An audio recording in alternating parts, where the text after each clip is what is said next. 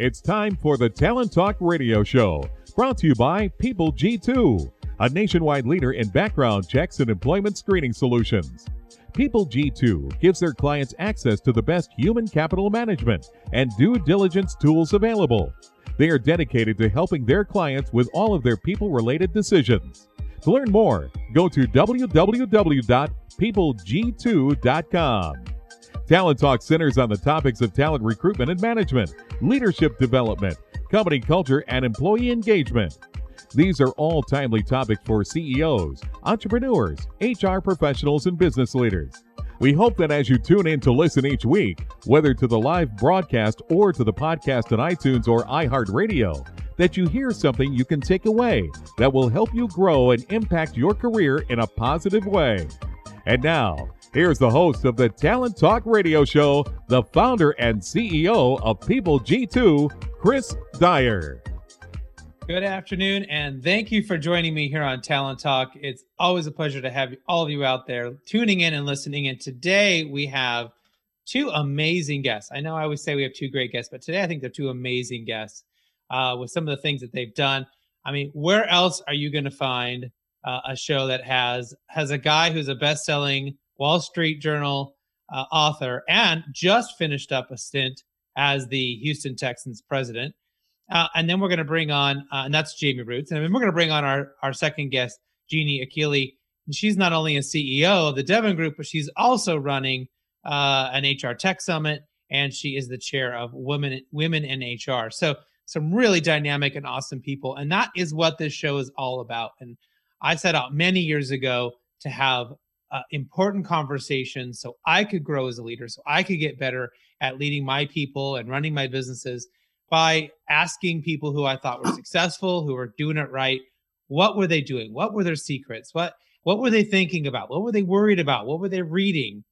And somehow that turned into this radio show. So instead of me doing that at a conference or calling them on the phone, I said, let's put it on live. Let's talk about it. Let's let everyone else listen in. And we've had so many amazing stories that have come out of that. In fact, a lot of those stories went into my first book, The Power of Company Culture. You can grab that wherever you buy your books. And, over the last year or so, the conversation has been overwhelmingly been COVID, right? And the dramatic shift to remote work. And of course, my organization has been fully remote since 2009. So you guessed it, my next book is called Remote Work.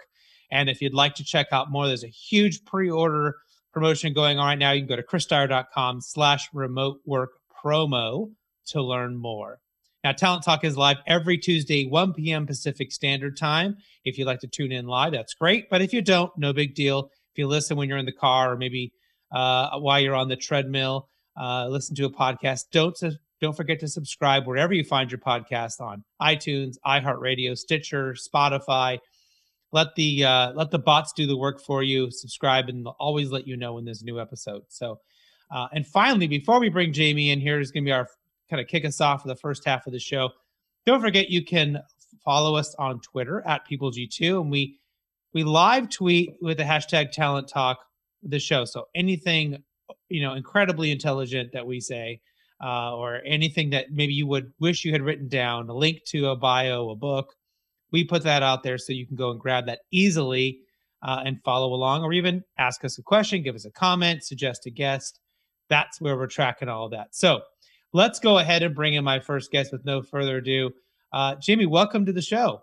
Hey, Chris, great to be with you. I've been looking forward to this one. I've always believed business is about the people, and certainly you feel the same way. Yeah, absolutely. So I know you just kind of finished up your latest gig. So why don't you tell everyone a little bit about you, what's important for us to know about you, and, besides maybe catching up on some golf or something, what are you doing now 6 days out of it? Yeah, so 6 days ago, I was my finish with the Houston Texans. I was there for 20 years. The majority of that time, I was the president of the team. I was one of the first employees, started the business side, and led that for 20 years. I'm now an author, released a book in November called The Winning Game Plan, which lays out my leadership philosophy, and serving as a professor at the University of Houston, teaching leadership. Prior to the Texans, I started the Columbus Crew in Major League Soccer and spent 5 years there. So it's been a 25-year sports career, not done yet, but taking a little break. Well, you probably very well deserved. And I imagine, over those 20 years, even just with the Texans, right? I mean, probably a lot of highs and lows, ups and downs and, challenges. But certainly the last year probably has been the biggest challenge, I think, in the sports world. I mean, there has been, you had nobody in the stands, right? How do you have a season? How do you play? Then we had all of the continued issues with social unrest and the Black Lives Matter movement. I mean, there were so many different moving parts and things that I think we're getting thrown into sports in general. How do you view the last year? Was it hard? Was it a challenge? Was it, maybe you enjoyed every moment of it, right? Just rising to the challenge. What did that look like for you? Well, it was difficult, but it was incredibly rewarding because once again, our organization showed what we're made of. John Wooden, I guess last night with the NCAA championship, this quote is particularly germane, but he said, adversity doesn't build character, it reveals it. And the character of our people really shined through, particularly the leadership team. And we went from a projection to have another record year to having to completely rework our priorities because it became about our people and about the relationships we had in the community, making sure we were preparing our team, preparing for our season, serving our community well. Normally, at least one of those is around revenue generation, but it was really protecting the machine, protecting the people, protecting the team, protecting our relationships, business relationships, and protecting our community. So I think one of the interesting things when I sort of heard you describe, what you have been doing or are doing, you really have a unique, I guess, perspective and a unique experience around the young leaders of today, right? You have college students that you're around, and you have young men who you're around, young men and women who are in probably all different positions inside the organization. But if we look at the athletes, young men on the team, do you find hope in the future for leadership and young people coming up? Because I think a lot of times I hear people complain about the next generation of young people, and it's the same story over and over again, right? Yet, Chris, they complained about my generation. Exactly, right? Because it's different. It's different than society continues to evolve. It won't be the same. But I do believe, the human spirit prevails. Leadership matters, and people matter, and culture matters, and purpose. I think purpose more so than ever. I think people don't want to just wake up in the morning, put their time in, and get a paycheck. They want some purpose beyond profit. In fact, they don't care about your profit. They want to go out and make a difference for society, whether that's, the Texans, as we talk about, winning championships, creating memorable experiences, and doing great things for Houston. They want to make sure where they work is when they tell somebody at a cocktail party that they can have a sense of pride that it's not just a soulless business, but it's actually focused on serving society in an exceptional way.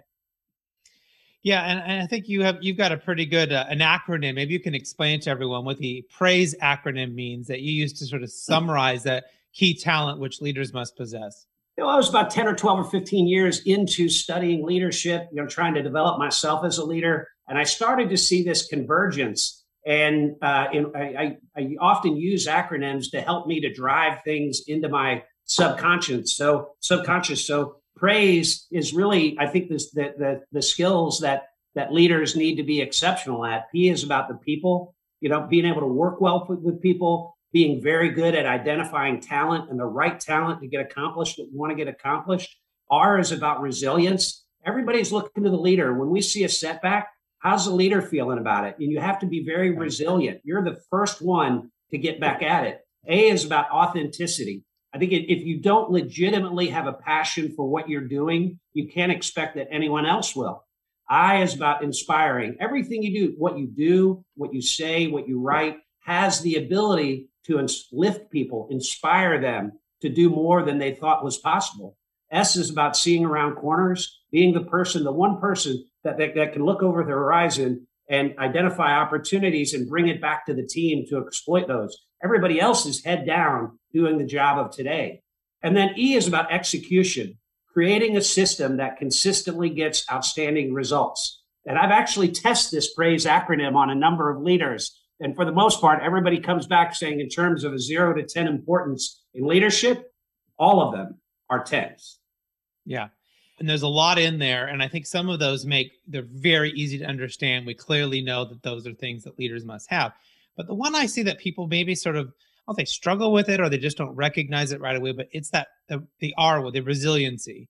I have noticed when things get tough in our organization, if I show a moment of fear or concern, or if I don't stand up and be the knight in shining armor for them, right, then they freak out.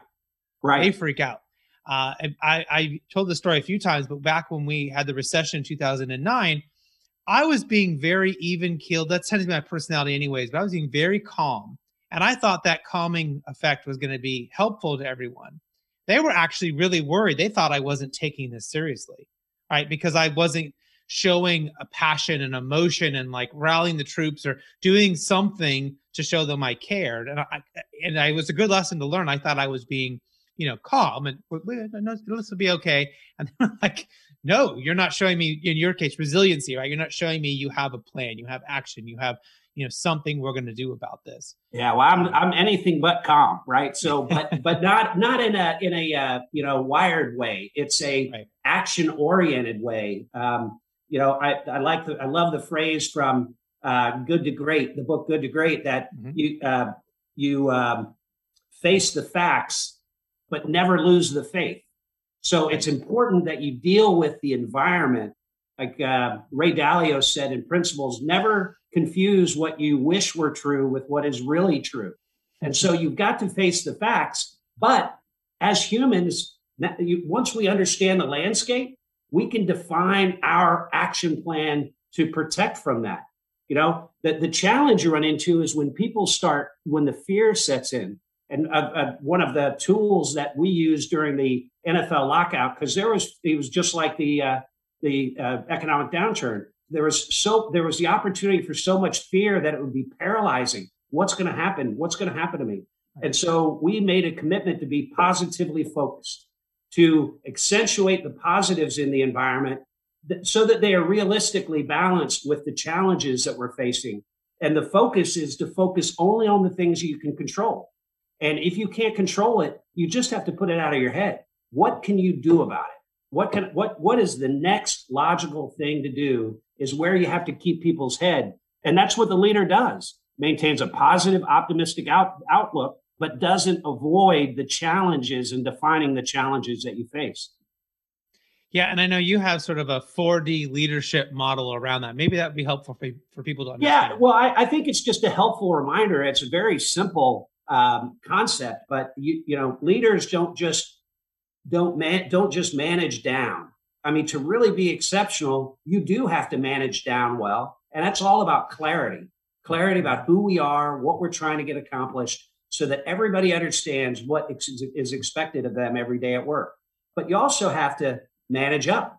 And that's about trust. The people, everybody's got a boss, and the people that are your boss, they have to over time trust that A, you know what you're doing. B, if there are problems, challenges, that they will be the first to hear. They'll never be surprised. You can give them good news whenever, right? Then managing out is all in terms of being respected. Because when you go outside of the organization to represent it, people are judging the organization in its entirety based on what they feel about you. And then across, being a great teammate, being somebody that isn't just about themselves. They're about helping others get what they want to get accomplished. And certainly, as humans, the reciprocity is, once you start doing things to help others are encouraged to help you get where you want to go. So those are the 4 dimensions that leaders need to operate in. I think it's so important that leaders really have to be ready, and working and getting better for what's to come. And even though this last year has been a challenge, I think because it was an unknown, it was for all of us just sort of this new territory, right? But I think what's coming next is not new, but it's going to be just as hard. And what I mean by that is that we have lost good talent during this. And then as we bring people back, I think we're going to lose more talent, or there's just going to be this big jumbling of people going to new jobs and new places, either because they want to be in an office or they want to keep remote work, or maybe they realize now they don't want to do that job anymore and they want to, they've spent the last year learning a new skill. I'm kind of foreseeing this talent movement a bit. And so leaders are really going to have to really know what they're doing, really have their messages down to deal with the talent management movement, in kind of changing there.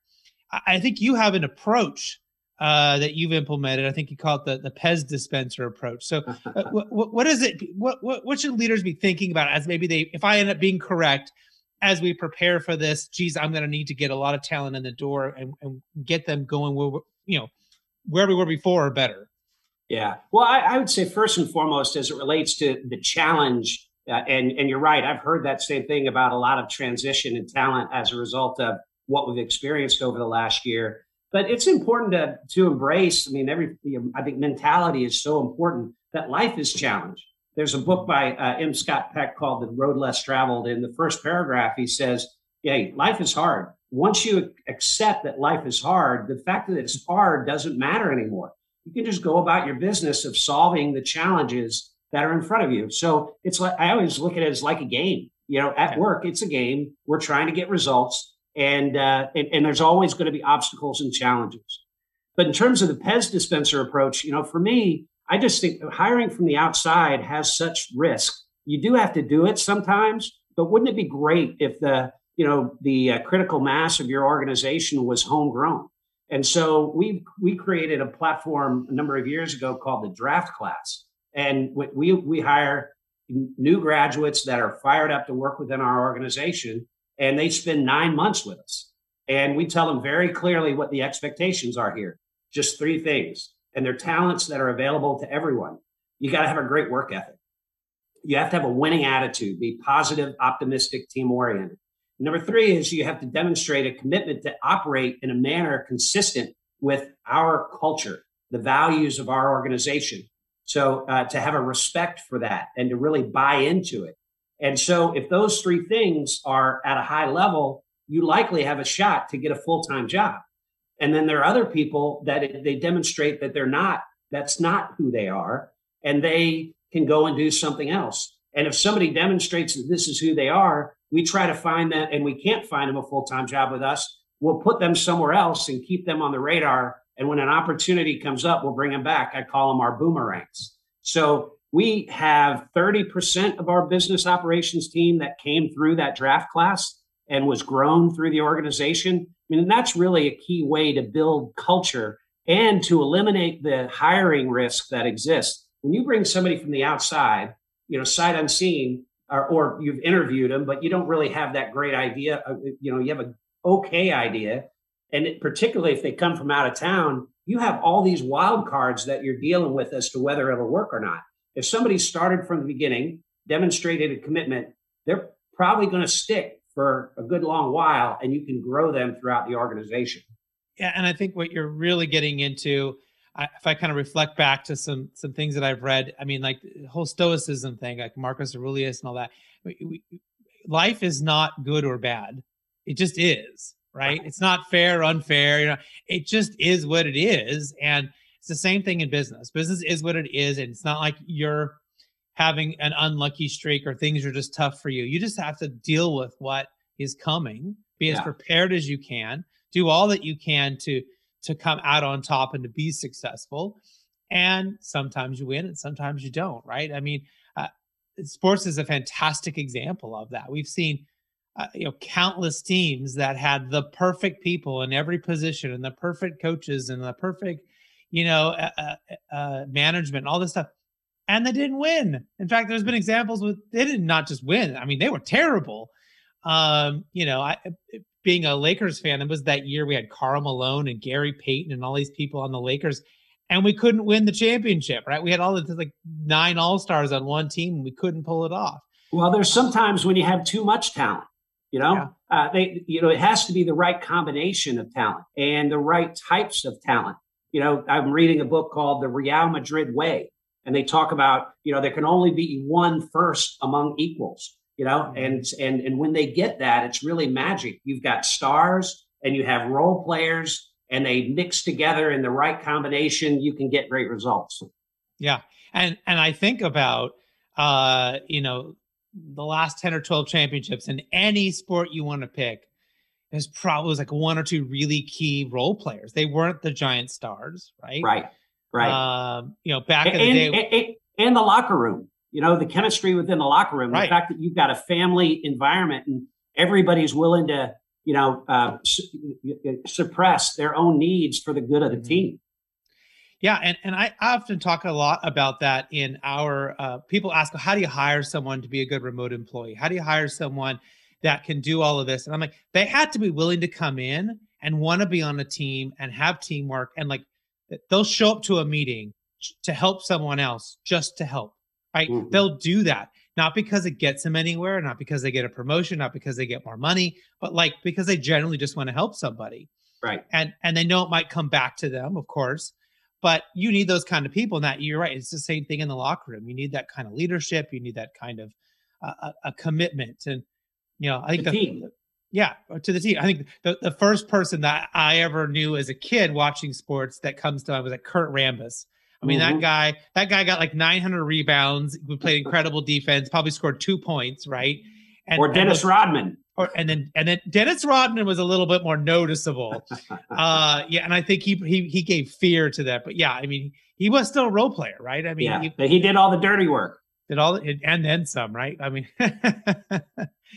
well, you've given us so much kind of great information here. I'm wondering if there's a book that you said you were reading the Real Madrid book. Is that the one that's on your desk right now? Or is there any other books that you're kind of thinking about? Oh, there's a bunch of books on my desk. There's that one, but I'm also reading, I've just left the Texans. I know I'll wind up somewhere here, and it won't be a startup likely. So I'm reading the book, You're in Charge, Now What? By Thomas Neff.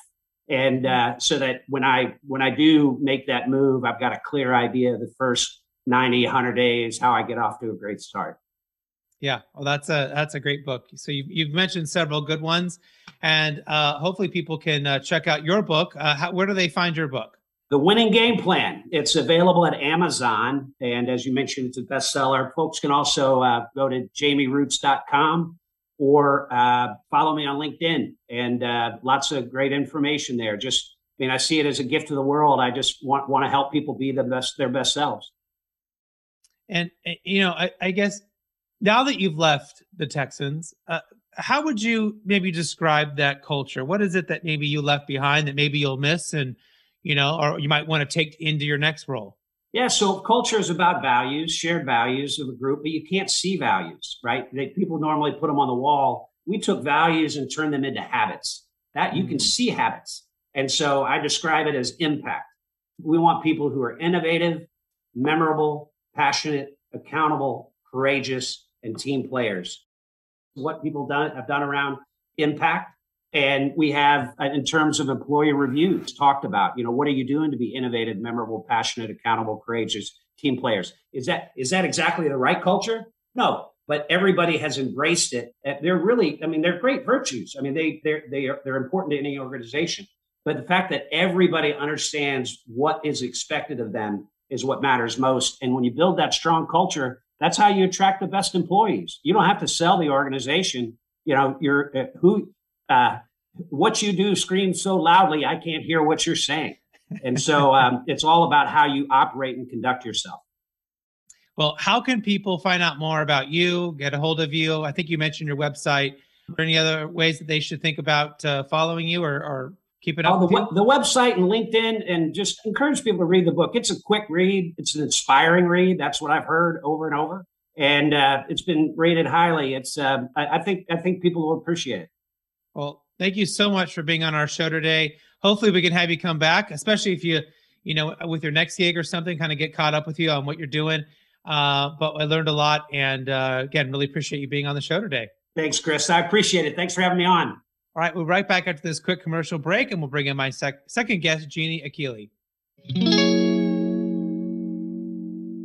Imagine buying a newspaper and discovering that the news you're reading is 6 months old. There isn't much that stays the same for 6 months. And the same thing goes for background checks. In a time when so much outdated information is being passed around, it's good to know that People G2 offers something different. At People G2, we provide today's intelligence, not yesterday's news. Our value-added approach offers you a fully FCRA-compliant solution that includes up-to-the-minute information. By combining industry-leading technology with old-school human investigation, People G2 is able to give you information that is accurate right now, delivered quickly to our online system, or integrated with your HR system. So ask yourself, are you comfortable working with old news, or are you ready for a different kind of background check company? Visit peopleg2.com or call 800-630-2880. That's 800-630-2880 or peopleg2.com. Welcome back to Talent Talk Radio Show. In case you missed our first guest, former just left the Texas Rangers. If you want to check out Jamey's Jamey Roots on Amazon, or if you want to get his podcast again, don't forget to subscribe to talenttalkradio.com. You can go on there right now and make sure you never miss an episode. We'll have all that up. And of course, continually, we will be posting on Twitter as we go through right now, and you can give us any of your questions and we can throw them in there. So I want to bring in my next guest who I'm going to compliment her, but at the same time, it'll end up complimenting me too. So it sounds bad, but I mean it in the best of way, which is we were both on the same list for People Hum's most influential thought leaders. Really, really glad to have her on the show. She's a brand and product storyteller, HR tech and ed tech expert, and chair of the Women in HR Tech Summit at the annual HR Tech Conference, founder and CEO of the Devon Group. Jeanne, welcome to the show. Hey, it's good to see you, Chris. How are you doing? I'm doing well. It feels like I crawled into a cave for COVID, and I went in there and worked for 24 hours a day, 365. So I'm looking forward to getting outside just so I can take a break. You know, I am starting to book my first business travel, which is like just, the things we used to do every week, hop on a plane, all of that is now feeling very foreign. So it's, it's going to be interesting to get back on the saddle again. Yeah, absolutely. And I'm looking forward to it. I'm going to have my second vaccination here on Friday. And after that, I think I'll send a note out to everyone and say, I'm vaccinated. I'll come and see you now. So, So I have to ask, are you Pfizer or Moderna? I'm Pfizer. There you go. I'm Pfizer as well. Yes. Right. Team Pfizer. Team Pfizer. That's going to be the new way we differentiate ourselves, I guess. That's right. Good stuff. Well, why don't you tell everyone a little bit about you? What is it you do? What's your work look like? And, what should people know, I guess, for the purpose of our conversation today? Yeah. So two things. I'm the founder and CEO of the Devon Group. We're celebrating our 27th year in business this month, which is just mind-boggling to me because obviously the years add up, but they also go by really, really fast. We're a tech agency focused on PR and marketing. But over the years, because I ran HR product management at Ceridian years ago, we've developed an HR tech specialty. So heavily steeped in that category, I'm also, as you identified, chair of the Women in HR Tech Summit at the annual HR Tech Conference. I was just the chair for our spring event, which was the virtual event. We are physical in Las Vegas this September 28th through October 1st. So, between Devon and the conference, I'm a busy gal. And hopefully we'll see each other maybe in Vegas. We can do a high elbow, whatever they do Exactly. now. I'll be speaking there at Sherm, so that'll be fun. Now, I think that's one of the first ones for sure. I know I'm traveling to, right? So it will feel great. I did get on a plane for the first time in a year just the other day, and the only thing that could get me on a plane would be to go and drink wine. So we went to Napa for. That's a good reason. That's a good reason. I was like double masked and ready to go. So speaking of wine, I mean, I rode your wake in Paris. I don't know if you remember that, but we were both traveling. I think it was December of 2019, and I kept seeing you post on Facebook, and then I'd post on Facebook, and it was hilarious because you'd go to the Moulin Rouge and I'd go to the. I mean, I was showing up wherever you were about a day or two afterwards. Yeah. I think they have a word for that. It's called stalking. Yes. I was thinking synchronicity or serendipity, but there's another S word. Yeah, I got it. Yeah. I know. That was like our last trip. We were supposed to go to Poland for spring break, and then that all got canceled. So that was the last trip, and I froze my butt off. It was a great trip. We went to Bordeaux, we went to Paris, but it was very, very cold that time. So, yes, exactly. And I'm Southern California boy, so cold to me is 65 degrees. So being in Paris is another thing, but nobody goes to Paris for the weather. No. So, with so much changing over the last year, what do you think are some of the big maybe takeaways? What are the things that you think we were going to remember or we're going to take away from this time, other than maybe some of the ridiculousness? Are there lessons? Are there good things that maybe we'll carry with us as part of our tool bag from this point on? It's hard for me to say good or bad. I think the jury is still out on some of that. Sure. I do think we've had some really pervasive trends that we can't ignore. First of all, we've seen a mass exodus of women from the workforce, not only in our service industries, but our knowledge workers. And a lot of that was forced by childcare shutting down, schools going virtual, people having to homeschool. So that's a huge talent drain. And we need to provide a path back for those individuals to come back into the workforce. And that's going to have to look like new labor models and flex time. There'll be some coaching involved, coaching services to get people to feel less anxious about being back in a physical workplace. But, you hear that word empathy a lot. I think that's something that, boy, talk about ripping a Band-Aid off. We all realized how human we are and how much we need each other. And we need to understand how to talk to each other, beyond Slack, beyond email, that we have to find a way to be connected. So some really interesting stuff is coming out of the pandemic, and hopefully the lessons learned are sustainable. I think there's been some really important teachable moments throughout this. Yeah, and I'm really hoping that organizations can adapt their model, right, to how they work to allow that flexibility you talked about. Whether it's hybrid work, even if it's you do need to still come in the office, but at least they're going to be flexible about the time of when you work and how you work, because that has the biggest impact on, to your point, I think on women, on anyone else who maybe does not fit that typical cookie cutter thing. So we could have people that could be students, they could be disabled, they could be, there's all these different categories of people that, if you just allow a little flexibility, magically they can be there. And I hate, it's like, I hate like telling secrets, but we've been using this for years, right? We would hire people, we would hire, moms, we would hire spouses of military, right? Because I didn't care if their spouse got moved to another base. It didn't matter to me. You can keep working because you're already remote. Exactly. And it wasn't hard to create that flexibility, but for so many organizations for so long, it's like, well, no, we have to have them all in the same building. We must do it this way. And there can be no flexibility, and we'll just go get somebody else. Right.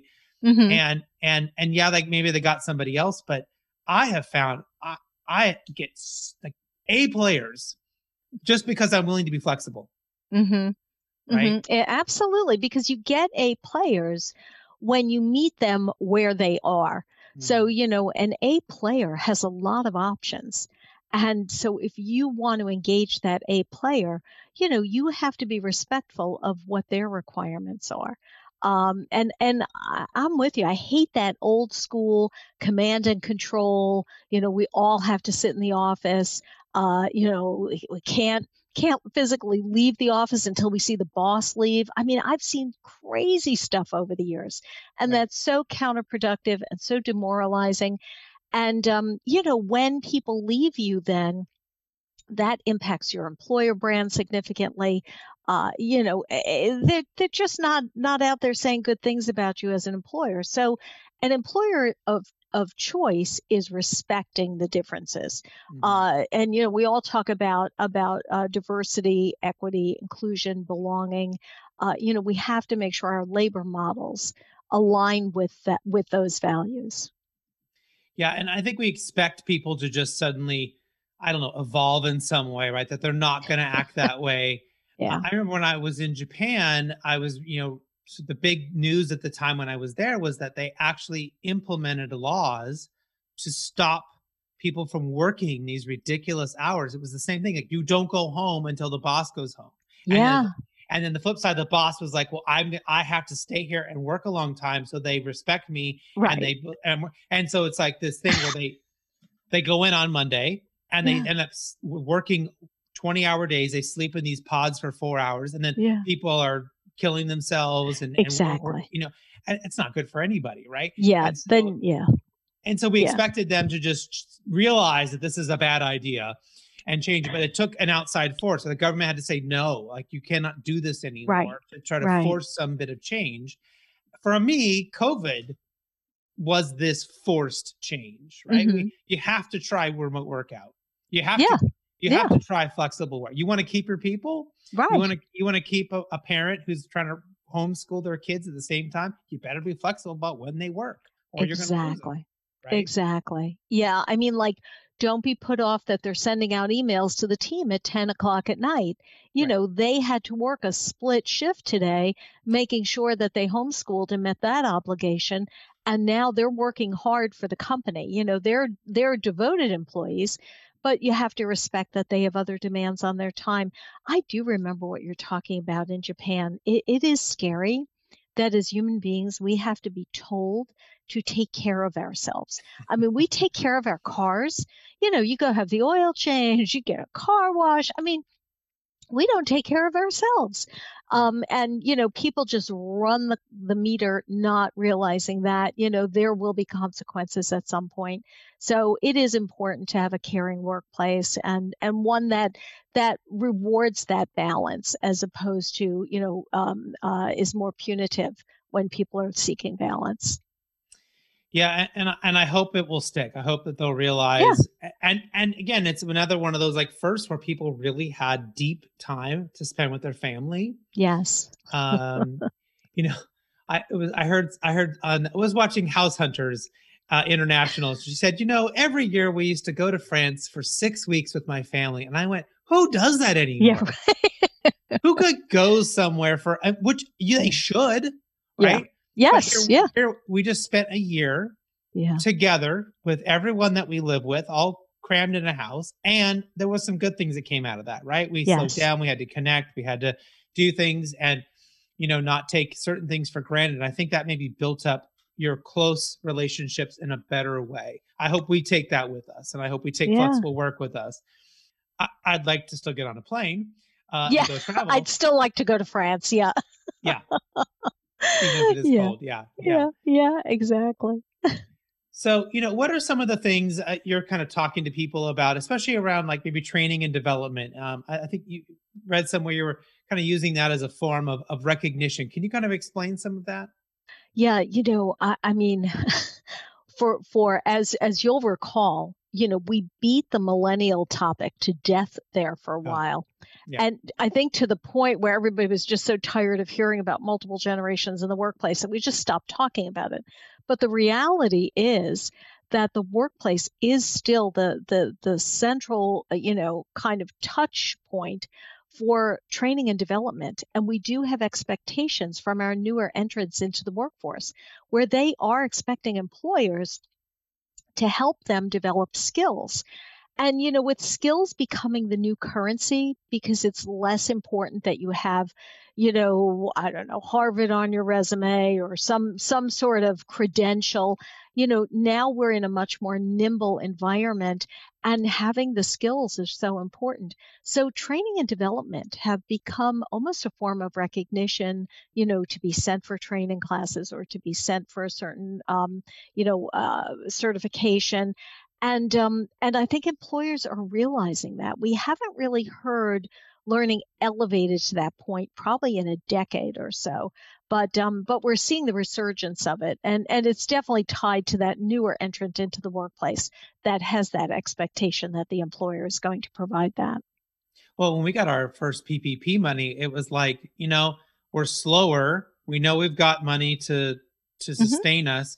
So that was the first thing we went back to and said, hey, is there something you wish you had done that you had learned? A course you could have taken, and we had a lot of people go get certifications and do, because they had the time. Exactly. And I do notice that our employees were putting in time to things to develop themselves, but I was also noticing that our clients and our partners and vendors were far more willing to have conversations, that they had more time. That's really elevated everyone's, whether relationship or business. I don't know how do we keep that, right? It feels like we're all running on a hamster wheel, and the hamster wheel broke. and we were suddenly having great conversations and really connected with our family. And it's like, everyone's like, I want to go back to normal. And I go, I don't know if I want to go back to normal. I want to be free to do what I want, but I don't want to go back to normal either. I don't know, Chris, like me, you've probably identified that there was like a lot of busy stuff that we were always rushing to do. So, going back to the example of business travel, when you think about, how much of our business travel was really, really necessary. I mean, it's great to see people in person. It's great to have meetings in person. But a lot of us were just on that hamster wheel where we were on the road constantly. So by the weekend, we were totally burned out and trying to make up for everything that we didn't get to do during the week. And, our families suffered. We suffered.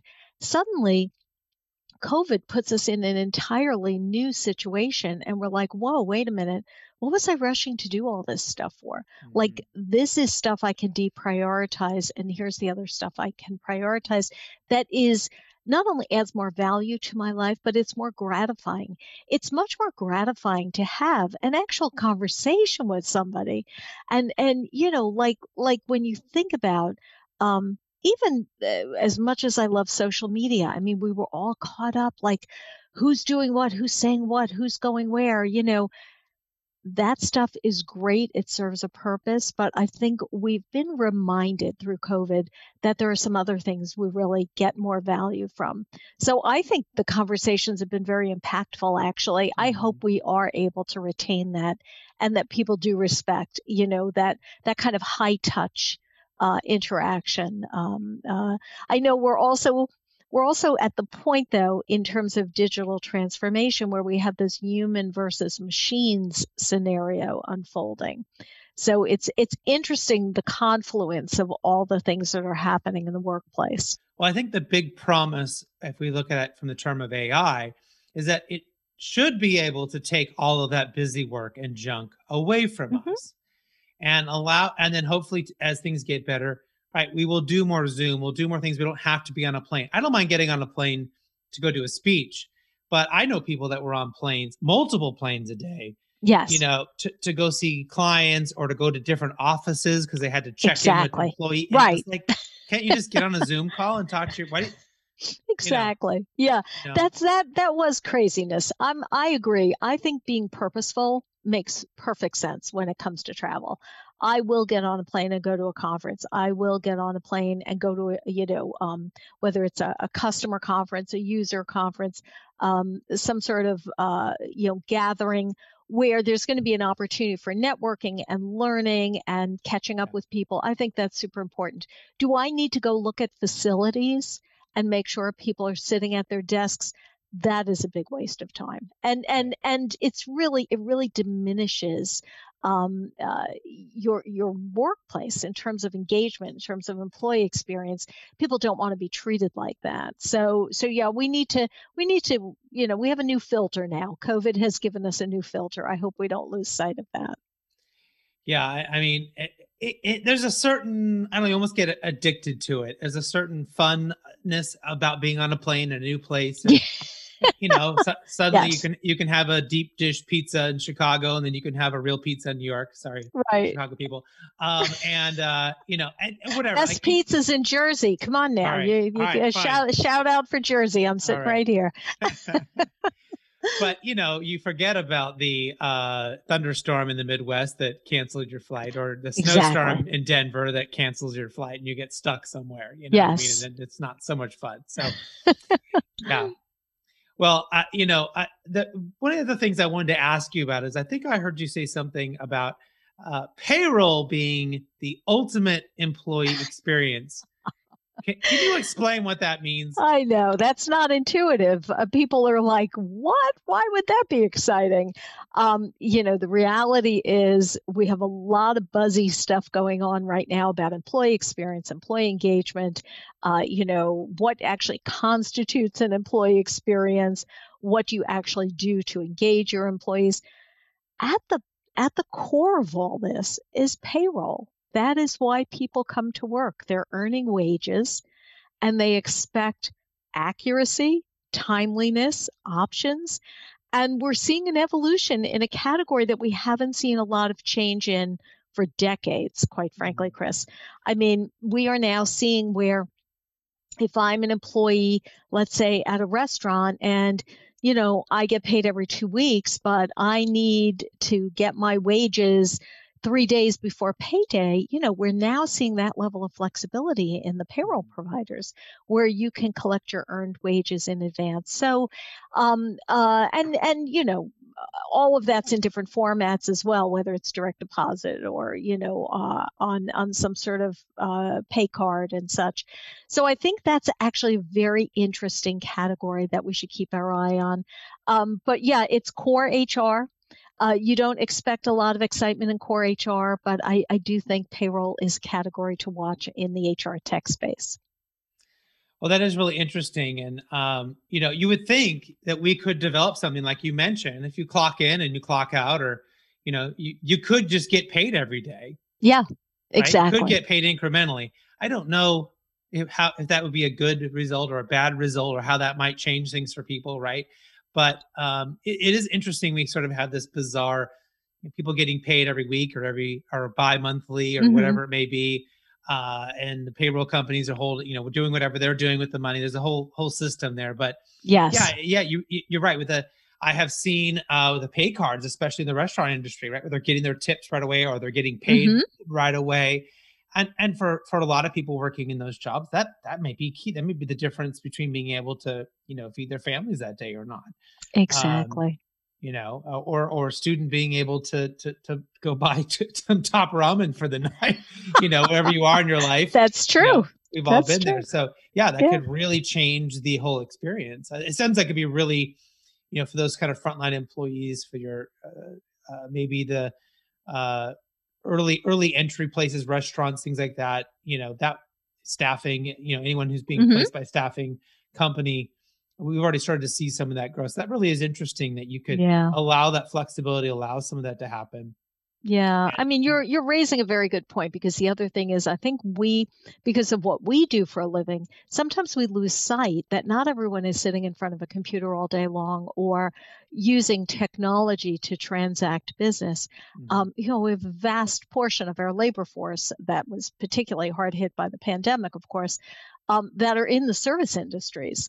And so for them, if their car payment is due on a certain date, they don't necessarily have that extra money, on hand. They need that sooner.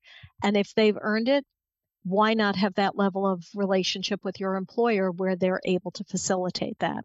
So, some of those throwbacks to getting paid every 2 weeks or getting paid once a month, and some of that definitely favors the employer. But we are now seeing that the employees have a fair amount of say in terms of how they want to work going forward. And COVID, of course, accelerated that as well. So I know you mentioned one of the big things coming up for you this year is the HR Tech Conference. Yes.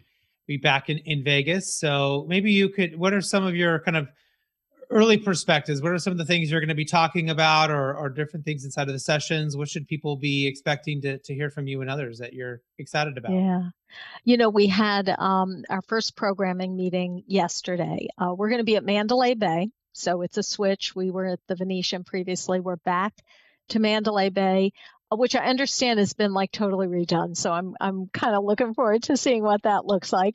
Is it funny that I'm saying like I can't wait to go back to Vegas because we were all in Vegas like 6 times a year, 8 times a year, going to all these events. But it's going to be great to be back in Vegas, and we're really going to have a big theme on return to work. And what that looks like. I know for my portion of the program, I'm very focused on, people are kind of like, I want things to get back to normal, or, the path back to normal. But one of the things I'm looking at, Chris, is the path back to normal really the path forward? Because, we've gotten wounded here. I mean, we have to look at, we've been wounded here with COVID, and maybe going back to what was normal isn't really an option anymore. So we have to look at what the path forward is going to be. So we're going to have a big focus on that. And of course, we're going to have a lot of wonderful thought leaders, Josh Burson, Jason Averbrook, a number of our thought leaders in the industry will be presenting, as well as a number of the CHROs, VPs, HR, IT professionals. So it's going to be a great educational experience as well. Well, I know, last year, I think I did over 70, webinars or keynotes and things like that, just on remote work. And so far this year, that has shifted to hybrid.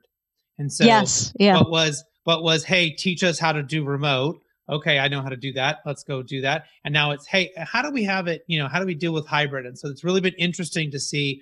Yeah, I think in years past it was maybe a little bit fuzzy. What do businesses or what does HR really care about right now? They had lots of priorities. For me, the priorities have been very crystal clear last year and this year. And there's maybe 3 or 4 really big things. And big thing that I'm getting hit with right now is hybrid, right? How do we handle this new mode of work? And it's been really exciting to talk about and to do. And I'm hoping, like I said, fingers crossed, that they're going to keep this flexible work going forward, because I think it's so important. I think it's smart. I think it's very smart. I think savvy employers need to do this. It's like I said, there is no going back to the physical. Yeah. Well, Jeanne, how can people find out more about you? How can they figure out where you're going to be, where you're going to be speaking? What's the best way for them to do that, to follow you? Well, I hope they'll connect with me on LinkedIn. I'm there under my real name, Jeanne Achille, and also on Twitter. And of course, email is great. It's JEANNE@devonpr.com. Yeah. So in case you're going to look her up, it sounds like Jeanne, but it looks like it's JEANNE. So in case you might go and type in GENE like I would, you'll have to spell it correctly to find her. But I'm sure it'll be easy to find her. She's everywhere. Thank you for being on the show today. Really appreciate you being here and sharing so much of your incredible knowledge with our audience. And hopefully we can have you come back, sometime later this year or early next year and catch up and see what you're doing. Sounds great, Chris. Thanks so much. You have a good rest of your day. All right. Thanks, everyone, for tuning in. Hopefully you've learned something you can use in your own career in a positive way. We'll be back next Tuesday live. So until then, do what you love and show the world how talented you can be today.